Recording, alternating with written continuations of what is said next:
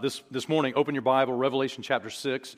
We're going to keep grinding through our study in Revelation. If you're here as a guest this morning, or maybe this is your first time, there's no way to catch you up to speed on the ground that we have covered. But we have been going through the book of Revelation verse by verse, chapter by chapter. I believe that's the way God intended for us to learn the Bible, is to do it book by book, verse by verse, chapter by chapter.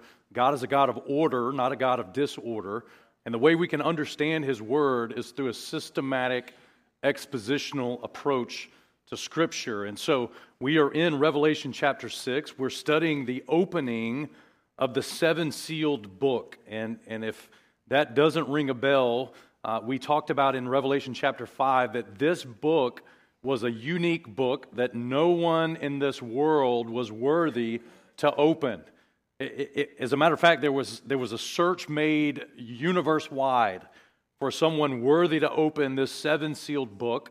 And after no man was found in heaven and in earth and under the earth, there stood a lamb as he had been slain, and he himself is worthy to open this book, and that lamb is the Lord Jesus Christ. And what we've said in the last couple of weeks is that as he begins opening these seals from this seven-sealed book, things begin to happen on the earth. And so John is in heaven before the throne of God, and as these seals are opened, things begin happening on the earth. And what we're studying, really, quite literally, is this time period that the Bible calls Jacob's trouble, or the Bible also calls it a time of great tribulation. And it's the moment in which God's wrath begins to be poured out on this earth after the rapture of the church, and to get the nation of Israel to repent, to receive their soon-coming king. And so that gives you a little bit of context of where we're at. Now, Revelation chapter 6, we're going to jump right into it this morning. Let's read verses 1 to 6. Let's review where we've been the last couple of weeks, and then we'll get to where we need to get this morning. So Revelation 6 and verse 1, if you got a Bible and you're there, say amen. If you don't have a Bible or not there, say oh me. Okay, I'm just checking. Okay, amen or oh me. Look at verse 1, Revelation 6 and verse 1. It says, "And I saw when the Lamb opened one of the seals, and I heard as it were the noise of thunder, and one of the four beasts saying, 'Come and see.' And I saw, and behold, a white horse, and he that sat on him had a bow, and a crown was given unto him. And he went forth conquering and to conquer. And when he had opened the second seal, I heard the second beast say, 'Come and see.'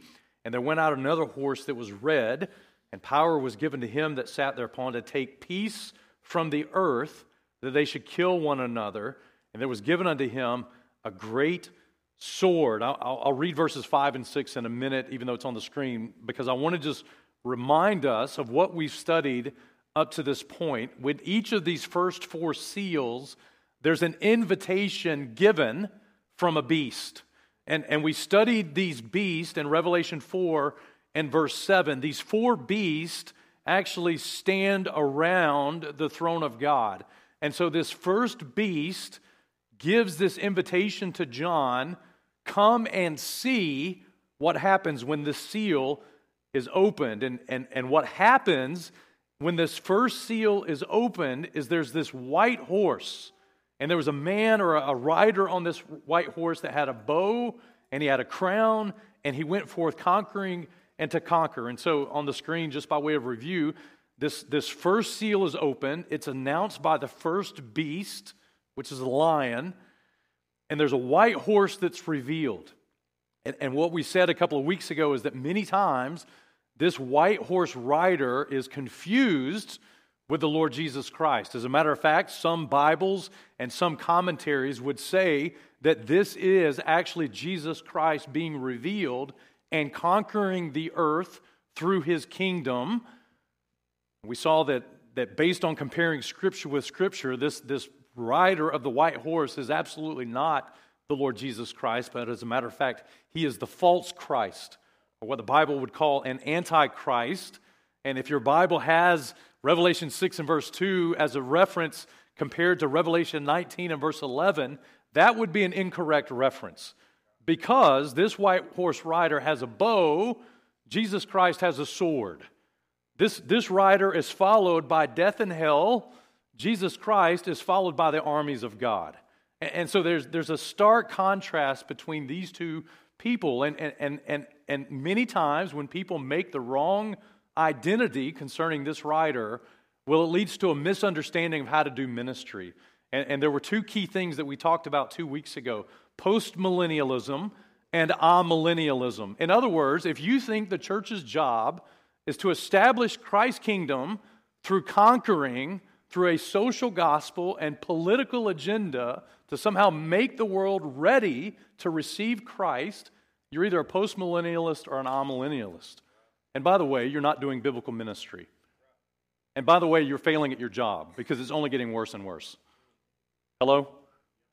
I mean, if you believe that somehow the church is to make the world better through social gospel, social reform, and political agenda separate from the gospel of Jesus Christ, well, you have a wrong view of ministry.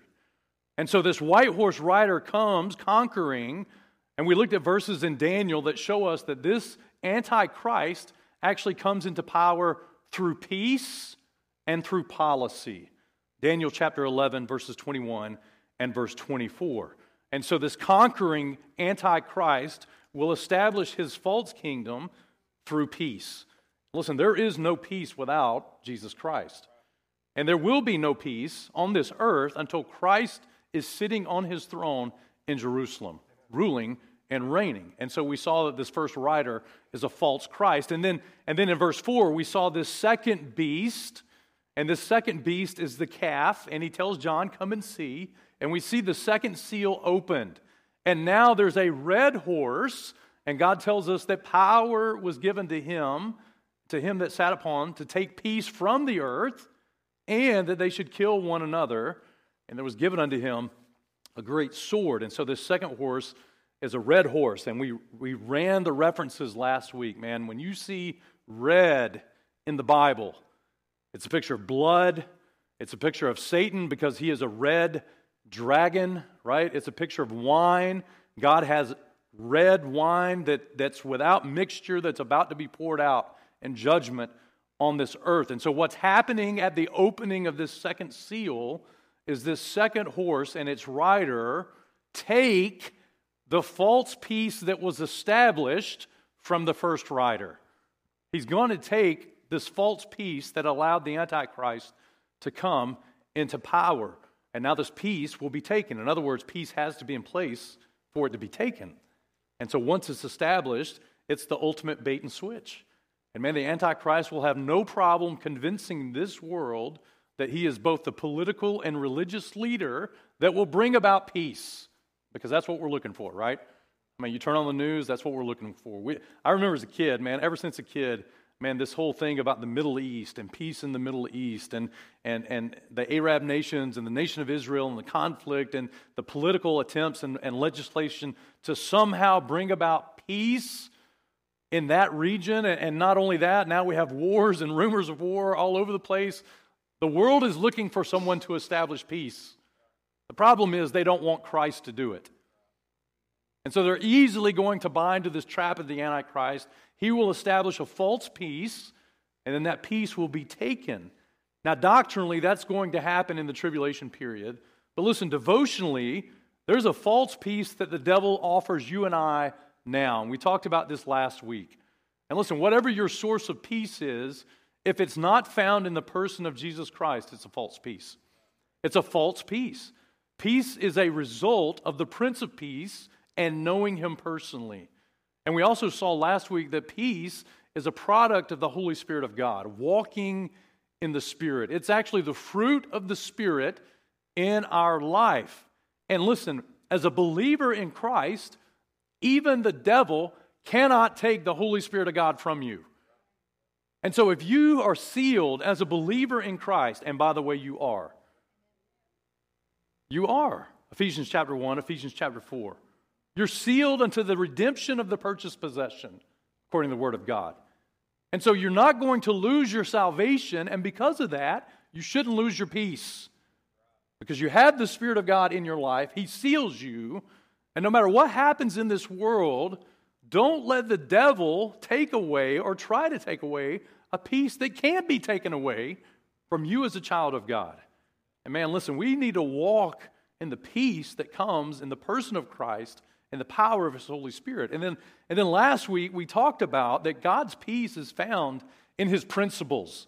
As a matter of fact, Psalm 119 and verse 165 says, "Great peace have they which love thy law, and nothing shall offend them."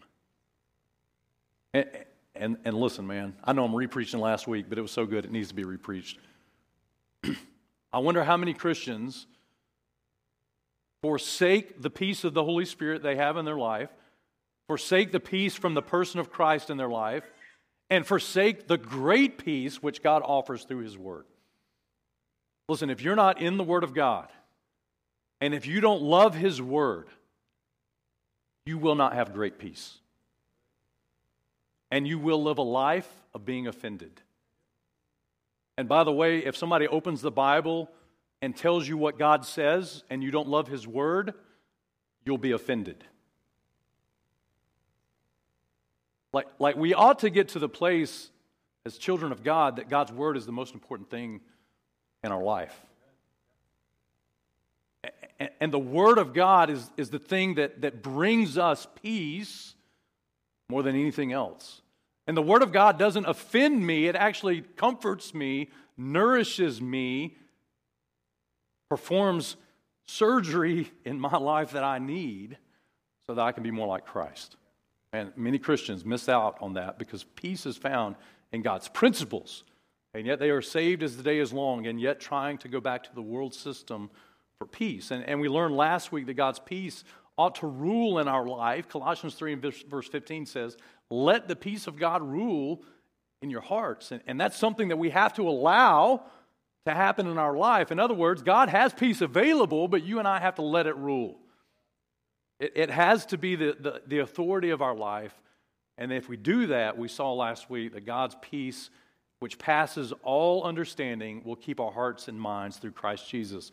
Philippians chapter 4 and verse 7. And so, man, in this time of tribulation, this false peace is going to be taken away, and this red horse and his power is going to allow that men should kill one another. And we said last week that listen, man has killed each other ever since Cain and Abel.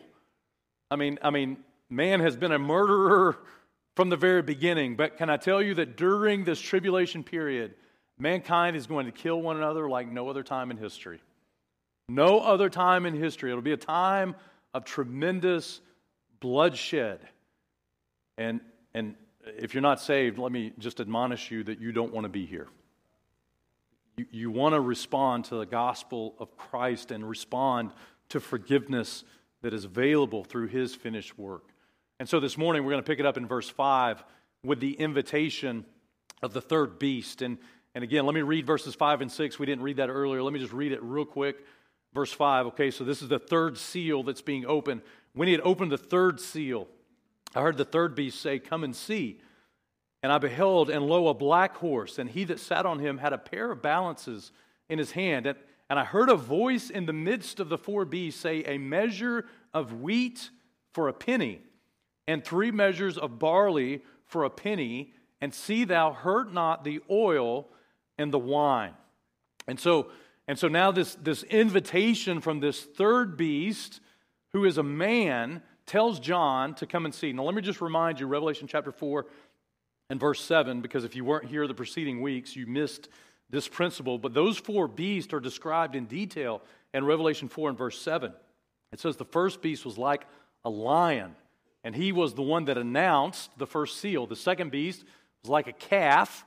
He announced the second seal. The third beast had the face of a man, and that's what we're talking about this morning. And we'll after Easter we'll see the fourth beast was like a flying eagle, and he'll announce that fourth seal. Okay, so we see this announcement, this invitation, come and see from the beast to John, and then what he sees is a black horse. Okay, this is a unique horse. It's different than the preceding 2. It's different than the one that follows.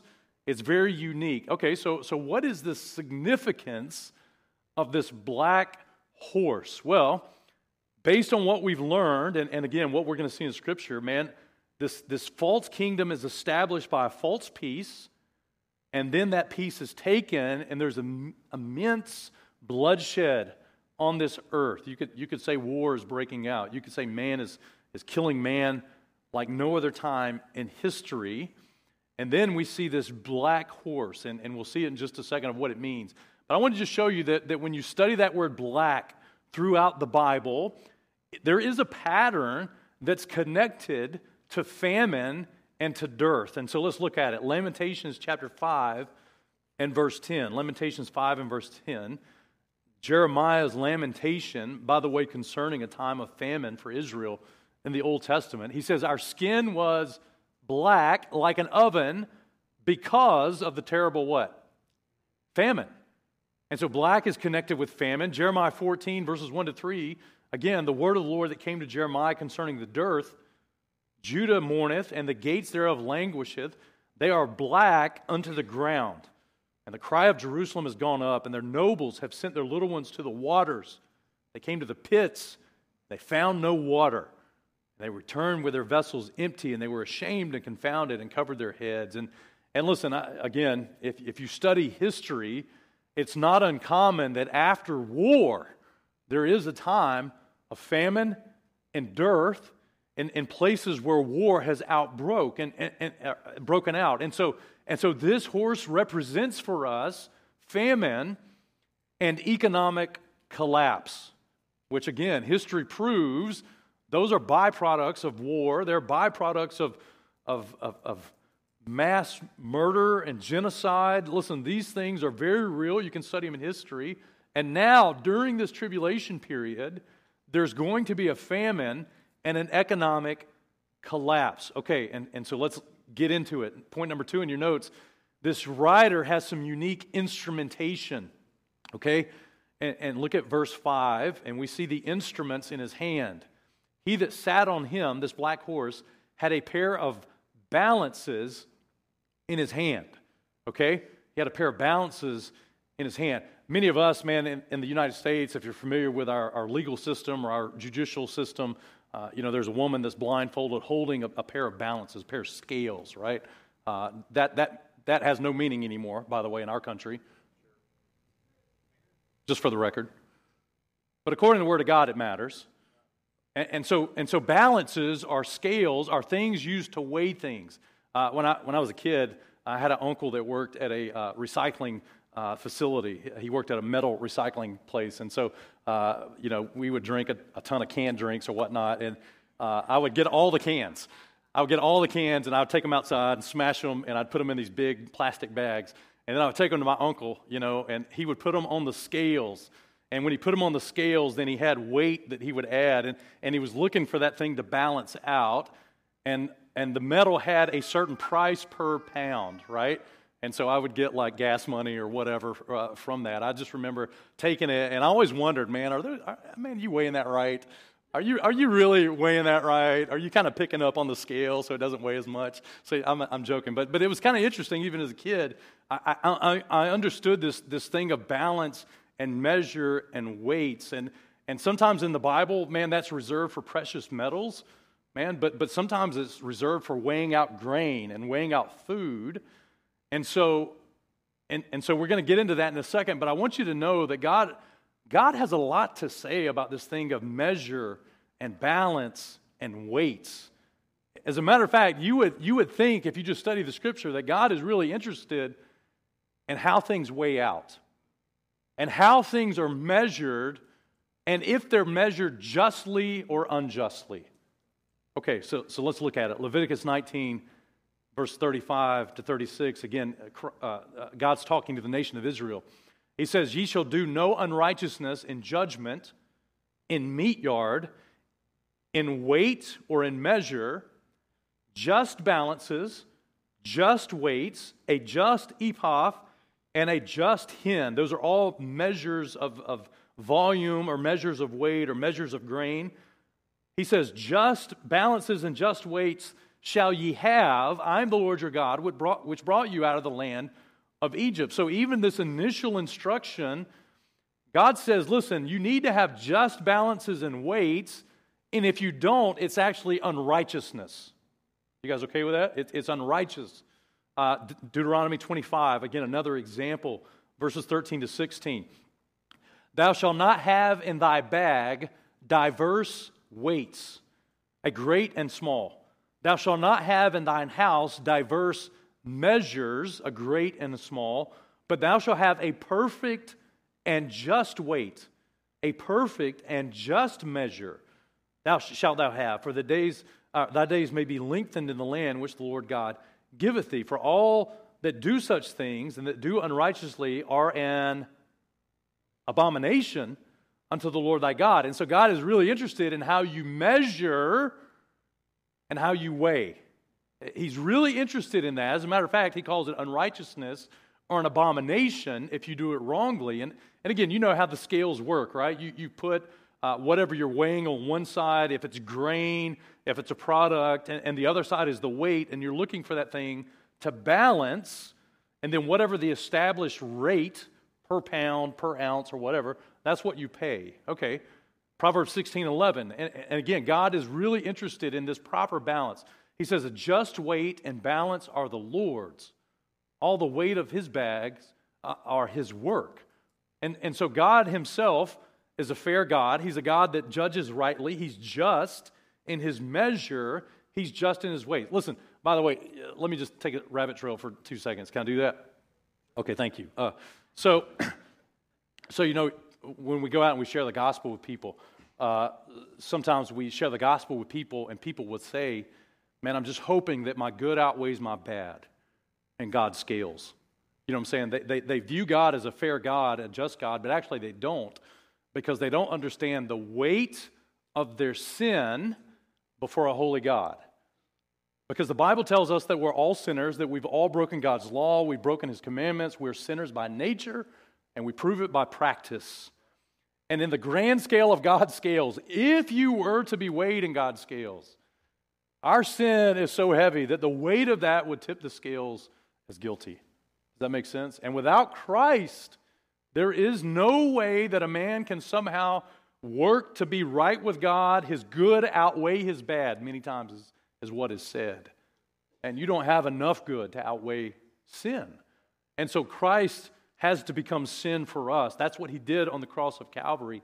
He's not looking for you to somehow let your good outweigh your bad. You're just bad, bro. No offense. Like, your sin makes you guilty before God, and there's no way to undo that other than the judge himself to get on the other side of the scale. That's the only way that we can be reconciled. And so God views this thing of just weights and balances biblically, and so he says that a false balance is an abomination. Proverbs 11, verse 1, a false balance is an abomination to the Lord, but a just weight is his delight. Okay, and again, there's some other references. So here's what's going on. A false Christ has offered a false peace that has now been taken away, and now he comes in and establishes a false balance concerning weight and measure. You say, well, what does that matter? Well, the thing that's being weighed and measured and distributed is food. It's food. And so in this time of tribulation, the thing that won't be the most important resource, I mean, no offense, you homies that are prepping right now, but if you're stocking up on gold and silver, bro, it ain't going to do you any good. By the way, if you're planning on being here in the tribulation, you're an idiot anyways. Like, I'm serious. Like that's just dumb planning. But if you want to be an idiot and plan for the trib, you need to be stocking up on wheat and barley. You need to be stocking up on food. And here's why. Here's the key in your notes. During this time, the most important commodity is going to be food. And listen, it's a worldwide problem. It's a worldwide system that's going to be established. Many of you know that there are passages in the Bible, and it's not the point this morning, there are passages that talk about the mark of the beast, and if you don't have the mark, you won't be able to eat or to drink, right? There's going to be a political structure and control governmentally of food during this time of tribulation, and listen, it's going to be so scarce, and the scales are going to be tipped unjustly. We'll talk about that in just a second. But man, the most precious commodity is going to be food. And man, maybe some of you remember history class. And listen, this country's been blessed, by the way. Like, if you study the history of the United States, it really has not experienced famine like other countries have in the world. Now, there was this thing called the Great Depression, right, in the 1920s or whatnot. And when I think about food shortage, at least in our country, in our context, the imagery that comes to mind is those long lines of men lined up on the streets like in New York City, waiting to get soup and bread. You know what I'm talking about? Like, it had to be just given out because the economy had crashed, the government policies were ineffective, the banks were failing, and there was global tension after World War I, and people are standing in line by the droves just to get soup and bread.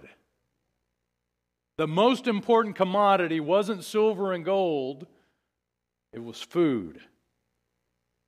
And so listen, again, in our country, and as young as it is compared to the world, we truly don't have an understanding. But listen, if you'll just do a quick search of famines throughout history, man, you're going to see what other countries and other places have experienced.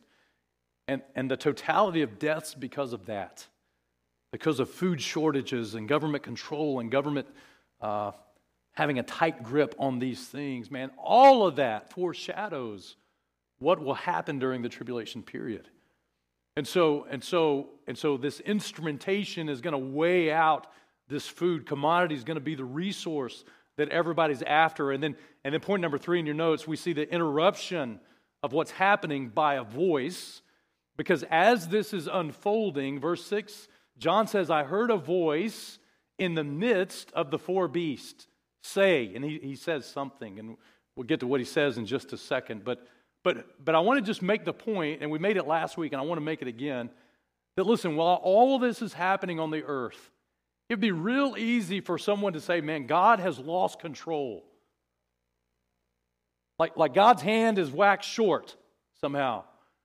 And yet, even while this is happening on the earth, can I just tell you that there's a voice in the midst of the 4 beasts that actually is very present and active in this situation. And if you just study the scriptures, it'll tell you who that voice is.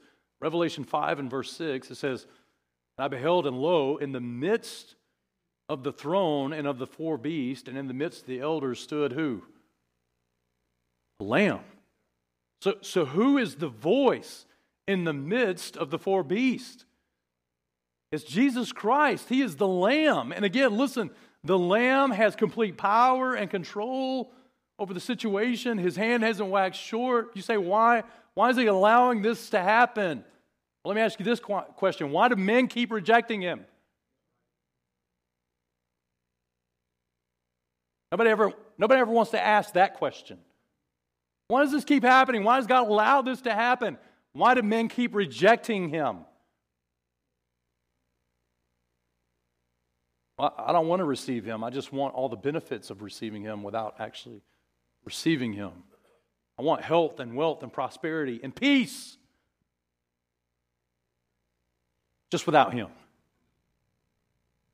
Okay, well, listen, Christ is still in control. He's not absent from the situation, but he's active in it. As a matter of fact, he sets some standards. He sets some boundaries. He establishes the trade, if you will. And here's what he says. Go back to verse 6. As he interrupts what's happening, he says, hey, listen, a measure of wheat for a penny and 3 measures of barley for a penny. Okay, so we want to break this down real quick. Number 1, let's look at the measure, because there's a couple of things in this passage we want to study. The first thing he says is a measure of wheat for a penny, 3 measures of barley for a penny. And so we want to talk about that word measure. What does that mean? And specifically in the context of what we're studying in the tribulation. Well, if you go back to the very first mention of the word measure, which is a good Bible study method, go back to the very first mention of the word. You're going to find yourself in Genesis 18 and verse 6. Now, in Genesis 18, many of you know the story. Abraham is about to receive 3 visitors, 3 guests at his home. There are 3 men that are visiting Abraham. The first one is the Lord himself.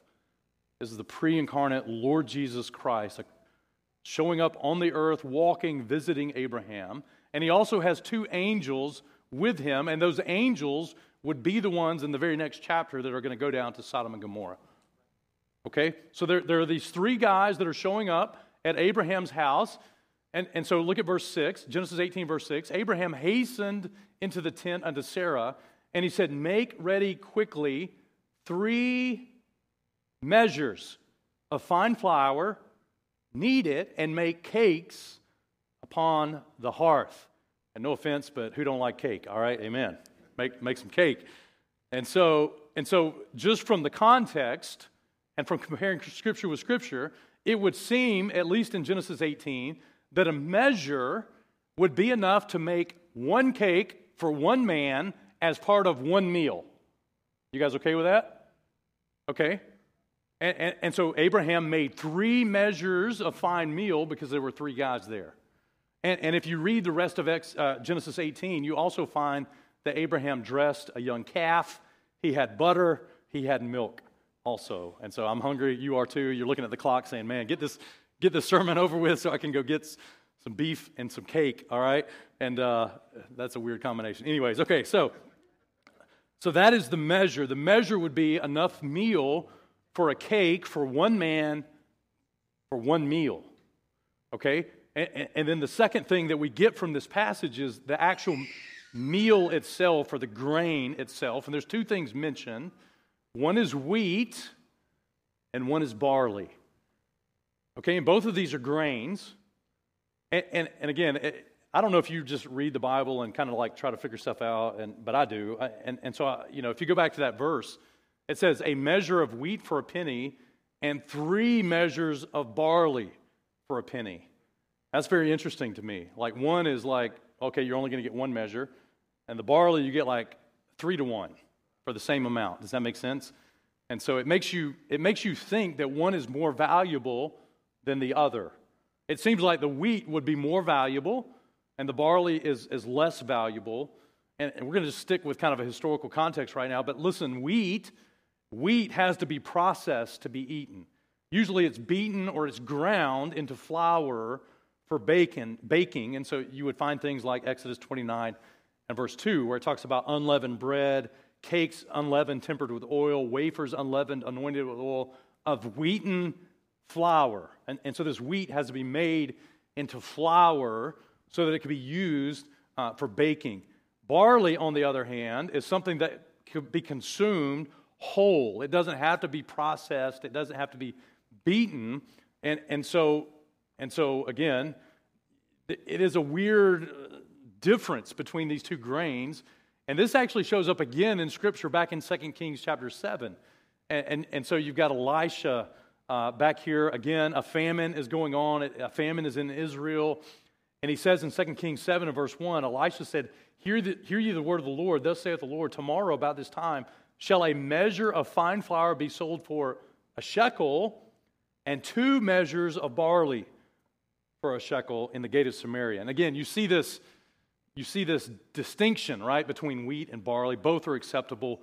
One is certainly more valuable than the other. And then thirdly, what we see is the money. We see the money.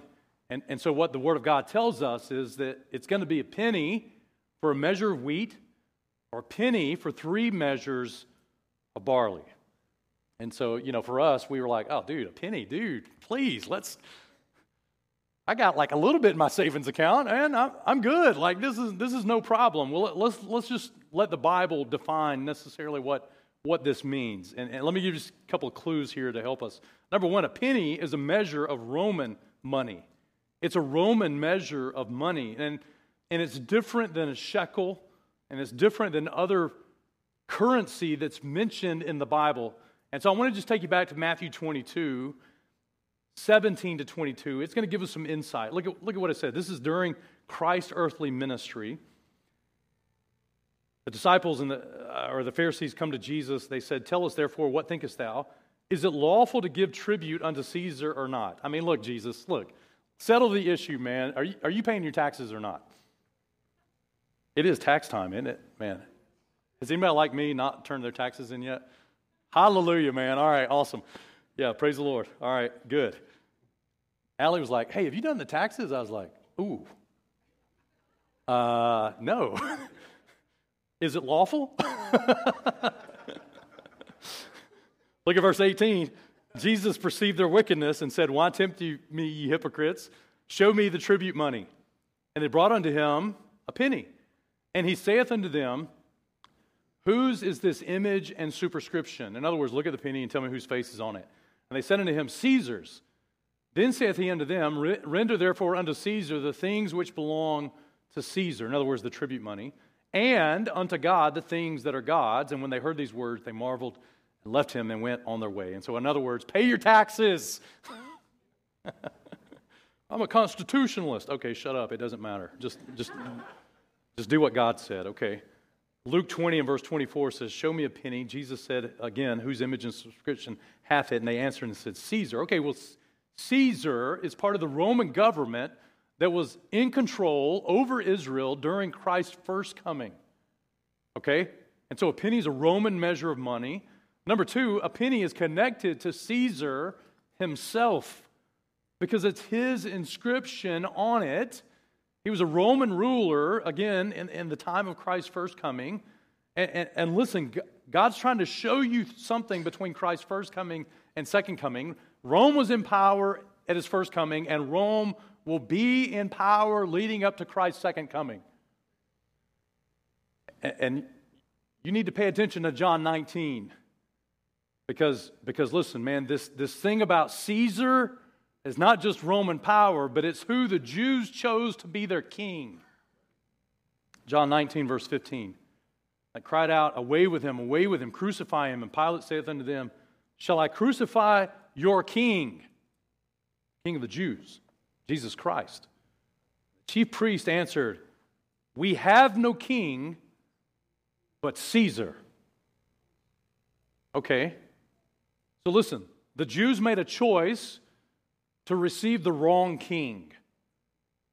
And through their choice, they adopted his currency and his political agenda and ultimately his religious agenda as well. He is a false Christ. And so just like in Christ's first coming, Rome was in power. Rome will have a worldwide currency of the tribulation period. Is it the dollar? Is it the euro? I don't know. And listen, the Antichrist and the reign of the Antichrist will be dependent upon that one world currency. And whether it's euro or digital currency, it doesn't matter. It's going to be a global currency. If you've ever traveled, and I know many of you in this room have, man, if you've ever traveled, it's always that weird thing when you get into a new country, and the first thing you have to do is prayerfully get a SIM card for a cell phone, and the second thing that you need to do is exchange money, right? You have to go in, you have to exchange money, and you pray that you get a good exchange rate, if you will. Listen, during the trib, it'll be a global economy. But the scales are going to be tipped.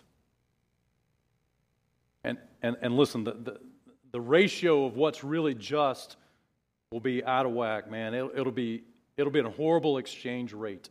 You say, how do you know that? Well, here's the kicker. A penny is probably going to be the wage for working one day. For working one day. Okay, so Matthew chapter 20, verses 1 and 2, it is very interesting. There's a kingdom of heaven parable.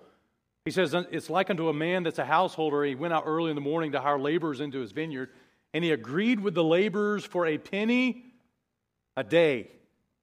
And he sent them into his vineyard. Now listen, can you imagine, and again, there's other places in Scripture, but generally this penny is symbolic or representative of the day's wages for someone, at least in the first century in the Bible. Some people would say that it's even the wage of a Roman soldier, that he would get a penny a day. Listen, what we're seeing in this third seal is that people are going to have to work an entire day to get one measure of wheat. In other words, if you want to eat one meal, you're going to have to work all day long. By the way, I don't know if you've eaten out recently. We're kind of getting there. I took my family out Friday night, and I was like, it was weeping and gnashing of teeth. After I got the bill, I was like, man, we're going to break out the wheat and the barley next Friday night. Friday night's kind of our family date night, and date night's going to be at the Casa de Shug, starting from here on out, man. Can you imagine? And listen, man, again, we can't wrap our mind around it. The most recent experience we even have with anything like that, food shortage, struggle with things like that, is when COVID hit. And people are lined up out of grocery stores and lined up out of Sam's, and people are freaking out, like, what are we going to do? How am I going to feed my family? How am I going to feed my kids? And listen, in this time period, it's going to be so bad that men are going to have to labor all day long just to eat one part of one meal. That doesn't even count your family, your wife, your kids. Can I just tell you, listen, when famine like that hits, men do crazy things. And I need you to turn to 2 Kings chapter 6 very quick. You don't understand the depravity of humanity until he or she is backed into a corner with nothing left. And in your mind, you think that you have boundaries morally and religiously, but I'm telling you right now, listen, the pressure reveals what's on the inside. 2 Kings chapter 6, verse 25 says this: there was a great famine in Samaria, and behold, they besieged it until an ass's head was sold for 80 pieces of silver, and a fourth part of a cab of dove's dung. That sounds tasty. No offense when I say this, I'm not trying to be crass, but I don't necessarily know how much meat is on an ass's head, and I'm not sure how full you will get eating dove's dung. 5 pieces of silver. It's a famine. And the king of Israel was passing by on the wall, and there cried a woman saying, "Help my Lord." And the king, he said, "If the Lord do not help thee, when shall I help thee? Out of the barn floor, out of the winepress? There's nothing left," is what he's saying. And the king said unto her, "What aileth thee?" And she answered and said, "This woman said to me, Give thy son that we may eat him today. And we will eat my son tomorrow." This woman told this woman, "Hey, let's eat your son today, and then tomorrow we'll eat my son." Verse 29. "So we boiled my son and did eat him. And I said to her the next day, Give thy son that we may eat him. She hath hid her son. And it came to pass when the king heard the words of this woman that he rent his clothes, he passed by upon the wall. The people looked, and behold, he had sackcloth within upon his flesh." You don't know what you'll do. You'll do what you only know to do. Resort to your sinful human nature and be depraved. Again, man, I implore you that if you don't know Christ and somehow you think that you will be the macho man that makes it through the tribulation through your rejection of the gospel now, you're a fool. You'll die in your sin. And there's no limit to the depravity of the action that you will take when there is no hope. Point number 4, the instruction of the voice. Okay, so again, Christ is still in control. And he says, "And see, thou hurt not the oil and the wine." Man, I'll be the first to tell you, I don't have all this figured out. I do know that phrase, "hurt not," shows up one other time in Revelation. Christ is giving permission on what to hurt and when to hurt it, and what not to hurt and when not to hurt it. And so Christ is still in control. That phrase only shows up again in Revelation 7, verses 2 and 3. There comes a point in the tribulation where even the earth and the trees are allowed to be destroyed.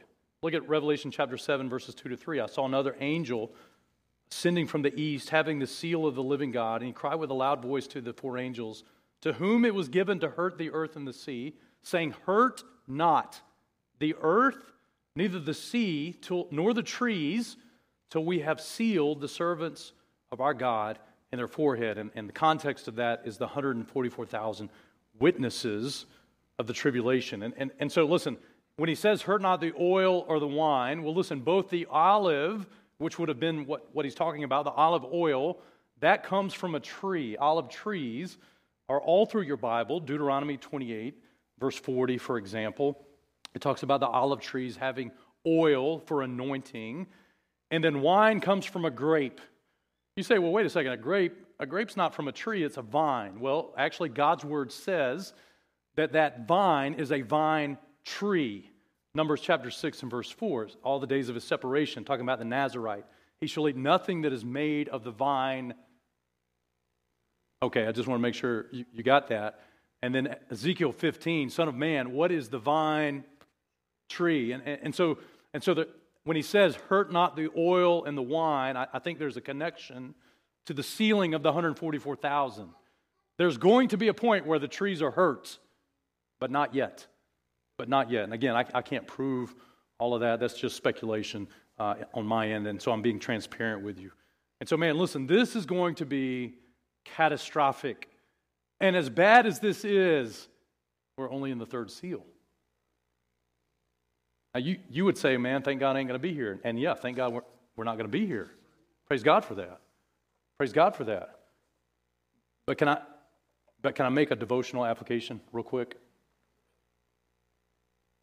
Just because you got food on your table physically today doesn't mean that you're not right in the middle of a famine.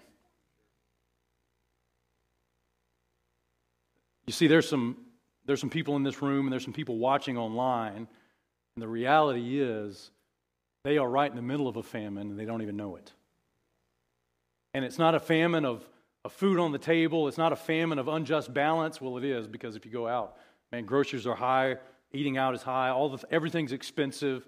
I know the media is not going to tell you that there's problems, but there's definitely problems. It's only going to get worse. Amos chapter 8 says that there's coming some days that there's going to be a famine in the land, but not a famine of bread or a thirst of water, but of hearing the words of the Lord. And they shall wander from sea to sea and from north even to the east, and they shall run to and fro to seek the word of the Lord, and they shall not find it. And I'm just telling you that devotionally, man, listen, even though today, by God's grace, we have donuts, we have coffee, we have food on the table, by God's grace, we'll be able to go and enjoy lunch together in just a few minutes. The reality is some of us are in a famine, but it's not food and it's not water, but it's the hearing of God's words. It's the spiritual sustenance that we need more than anything else. And listen, many times,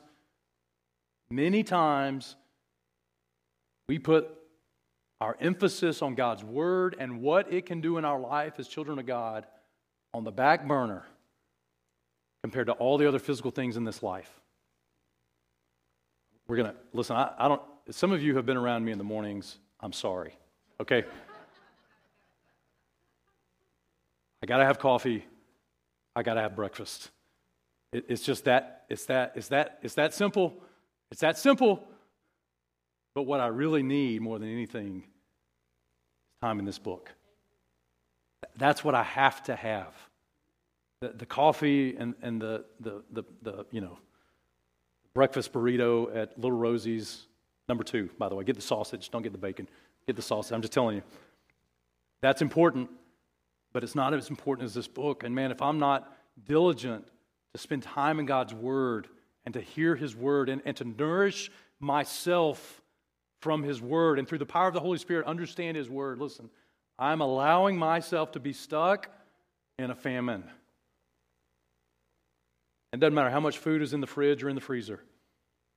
The reality is spiritually I'm starving. And by the way, when you're starving, there's no limit to what your depraved nature will do to sustain you, to nourish you. Job chapter 23, and I'll close here, man. Listen, verses 11, 12. By the way, Job experienced tribulation, right? Job went through tribulation, and he's a great picture of the nation of Israel that goes through the tribulation period and comes out on the other side. Look at Job 23, verse 11. He says, my foot hath held his steps, his way have I kept and not declined, neither have I gone back from the commandment of his lips, and I have esteemed, listen, the words of his mouth more than my necessary food. Now, I'm not sure, and I mean this for me, and I mean it for you too, I'm not sure how many of us really esteem God's word that valuable. You know, some of us have been fasting for Zambia. We've been fasting on Wednesdays, and I know some of us are hit and miss. I've been hit and miss with travel and things like that. Man, all you need to do is decide to fast for a day to figure out how weak your flesh really is. And all you have to do is fast for a day to understand how powerful and significant that God's words can be in your life. We have to esteem them more than our necessary food. It has to be the source of provision for our life. Man, listen, times are hard. Times are only going to get harder. I'm not going to be a liar and still stand up here and tell you that, man, things are just going to get better and better. That'd be a lie. Things are going to get harder. At the end of the day, we have to find our true source of provision. Peace comes from Christ and through His Holy Spirit. Provision comes from His words. It comes from His words. So, man, I want to encourage you with that. Listen, you may not go through the tribulation, but you may go through a famine now.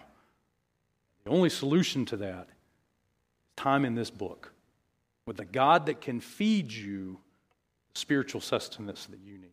Amen?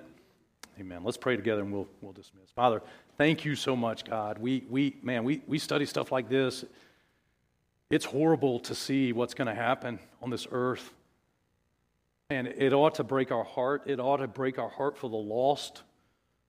It ought to break our heart to get the gospel to the people that are right in front of us in this city. Knowing that, man, coworkers, neighbors, family, in all reality, could be the very people that enter into this time of tribulation. God, help us to be mindful to once again present the gospel in a way that pleases you. Give people the opportunity to respond. I pray for people to get saved, God, in our city, in our community. I pray for Egapalooza, God, that we see people through the lens of what your word says. And one day these things are going to happen on this earth. People are going to suffer because of it. God, would they turn to you because of that? Father, for us as Christians, God, that know you personally, Lord, help us to understand the seriousness of that, but also help us to understand the seriousness in our own walk every single day. Because the reality is, God, some of us right now are living in a famine. I mean, we got food on the table. We've already had breakfast. We're about to have lunch. We're not missing a meal. But, man, the reality is that we are struggling in our walk with you. We don't have the spiritual strength or provision that you want us to have because we haven't esteemed your words more than our necessary food. God, I pray for the saints in the room today, Lord, that need to get back into your word. Father, they don't understand the power and the provision that you offer through it. I pray that you help them to see it through your Holy Spirit. That, God, if they need help, God, that they would commit themselves to be discipled. That they would commit themselves to receive counsel from pastors and from leaders. That, Lord, your word would have such a powerful impact in their life that it would grow them and satisfy them and equip them and strengthen them for the work of the ministry. God, would you do that in this place? Father, we'll trust you for that. We believe you can do it. We want you to do it. We invite you to do it. With your heads bowed and eyes closed very quickly.